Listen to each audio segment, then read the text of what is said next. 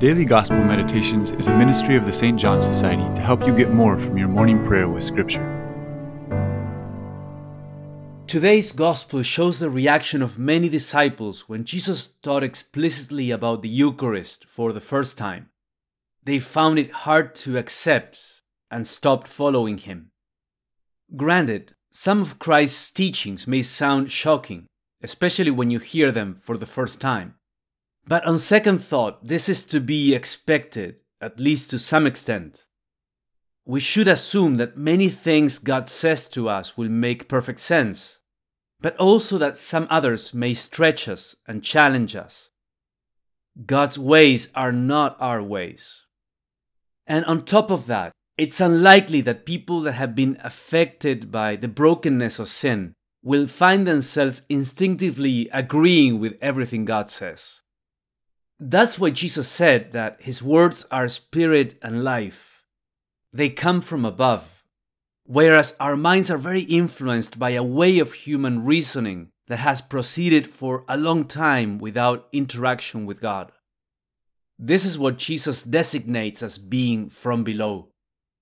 Accordingly, the light of God's grace is needed to open our minds to the truth that comes from God.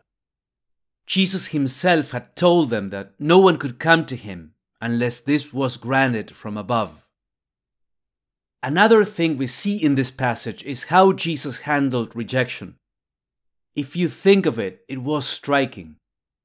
A few hours before this discourse, thousands were flocking to him.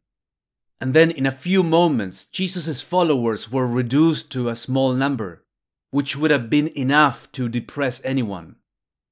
As if this was not hard enough, Jesus asked the 12 if they also wanted to leave. That is completely above human strength.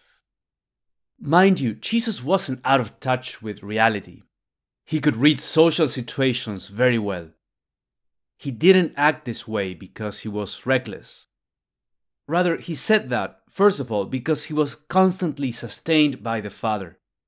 He did not depend on human approval. And in addition to that, because he needed the 12 to have a faith that had been tried and purified, since they were to sustain everybody else's faith later on. So Jesus wanted their faith to be grounded in their confidence in him, not so much in numbers, popularity, or any human advantage. So how has the Lord purified your faith? Is he calling you to a deeper faith in him? To trust in him, to accept his teachings? How have you handled rejection?